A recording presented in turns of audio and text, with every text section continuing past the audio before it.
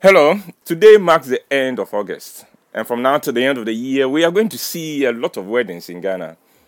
Ghanaians love the idea of marriage. In fact, we do not think it is an option for anyone to decide that he or she does not intend to marry. Given the chance, we will push every young person, especially the young women, into marriage.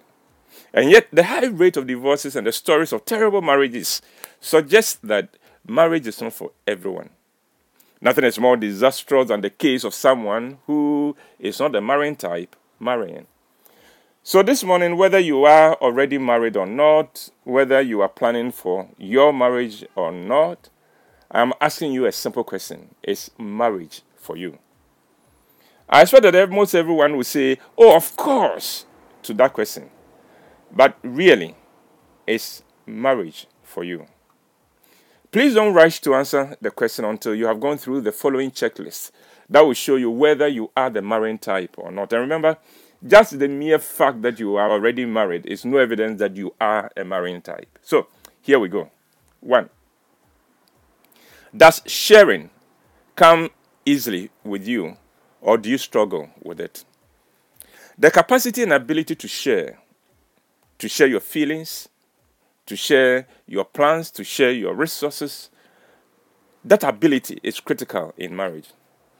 If you are the type of person for whom sharing does not come easily, and if you are not willing to work on that, then I'm afraid marriage is not for you. 2.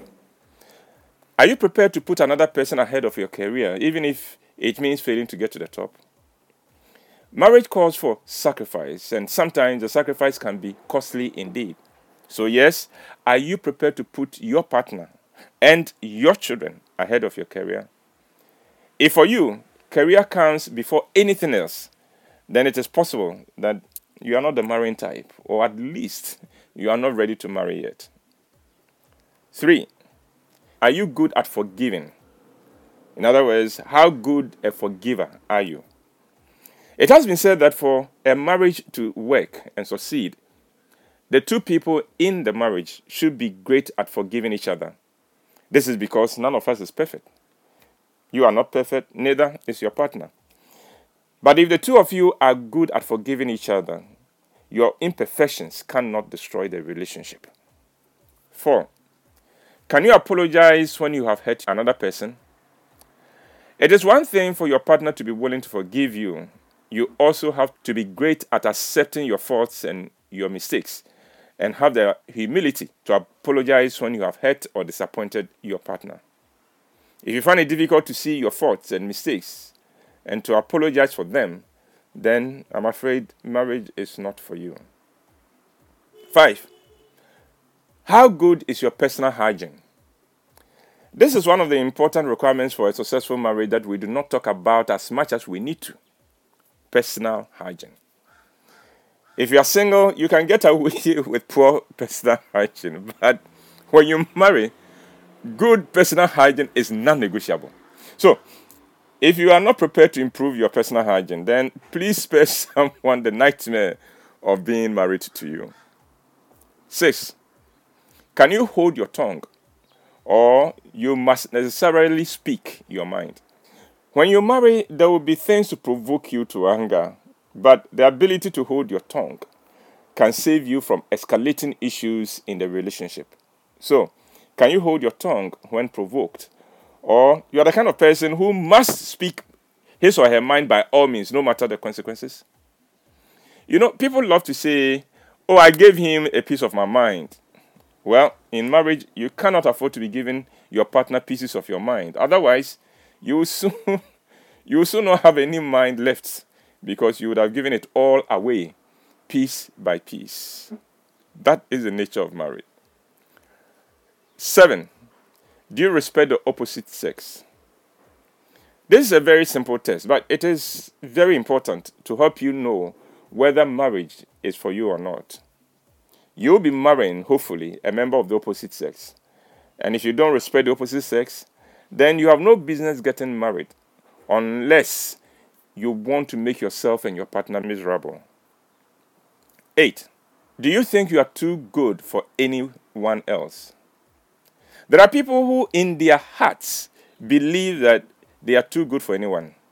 If you feel that way about yourself, I am in no position to judge you. But then please stay out of marriage, because marriage is a leveler. Your partner will not and shouldn't see you as too good for him or her. Number 9. Do you have control over your sexual desires? Young people think that marriage will give them unlimited access to sex, and some people call it the license to kill. Well, in theory, a married person can have sex anytime, but it is not practical, nor is it realistic. You or your partner may travel, your partner may fall ill, and so on. In other words, there are many possible scenarios that may require you to exercise control over your sexual desires, even in marriage. So, if you have not learned to have control over your sexual desires, then the chances are great you will mess up in your marriage. Number 10. Do you have anger issues? As I've already said, there will be a lot to provoke you to anger in marriage. And so marriage demands emotional intelligence and maturity.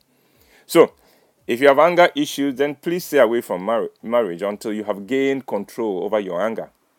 If you don't, you could kill your partner. It could be as bad as that. 11. Have you gotten over your ex? There are people who make the mistake of marrying when they have not gotten over their exes. They struggle a lot in marriage. If you have not gotten over your ex, then please, until you do, spare yourself misery in marriage. 12. Do you love yourself? In Proverbs chapter 30, verses 21 to 23, the Bible says, and I'm quoting just the first part, quote, "Under 3 things the earth trembles, under 4 it cannot bear up." And then it goes on to list those 4 things. And one of the 4 things under which the earth cannot bear is a woman who does not love herself getting married. And then, of course, Jesus also said, love your neighbor as yourself. In other words, if you do not love yourself, you cannot really love someone. But that is not all. If you do not love yourself, you will struggle to receive love or accept love from anybody. So, if you do not love yourself, then marriage at best will be a big struggle for you and for your partner. Number 13. Have you dealt with your emotional baggage? Most of us grew up with all kinds of emotional baggage, from the environment in which we were raised at home to our interactions and socialization in the community. The lucky ones are able to deal with this baggage and manage to overcome them. But some of us seem never to get rid of our emotional baggage, and it influences how we respond to all kinds of issues and situations. So, if you have not dealt with your emotional baggage, then it is a good idea to put off marriage until you have been able to do so. And finally, 14. Are you an honest person or you are a liar? You see, trust is the currency in marriage. And so if you are not the kind of person who is known to be honest, then I'm afraid try something else, but not marriage. Well, now that you have taken this little test, I believe you are in a better position to answer the original question. Is marriage for you? If you're already married, but you find yourself answering no to that question, then please don't despair. You do have work to do, and I pray that you find the grace and the humility to do it. But it is not a hopeless case for you. You can work on these things. To those who are not married yet, let me say that marriage is not for everyone, and there is nothing wrong with that. The important thing is for us to know ourselves so well and to have the courage not to put ourselves where we will not thrive in life. I'm out.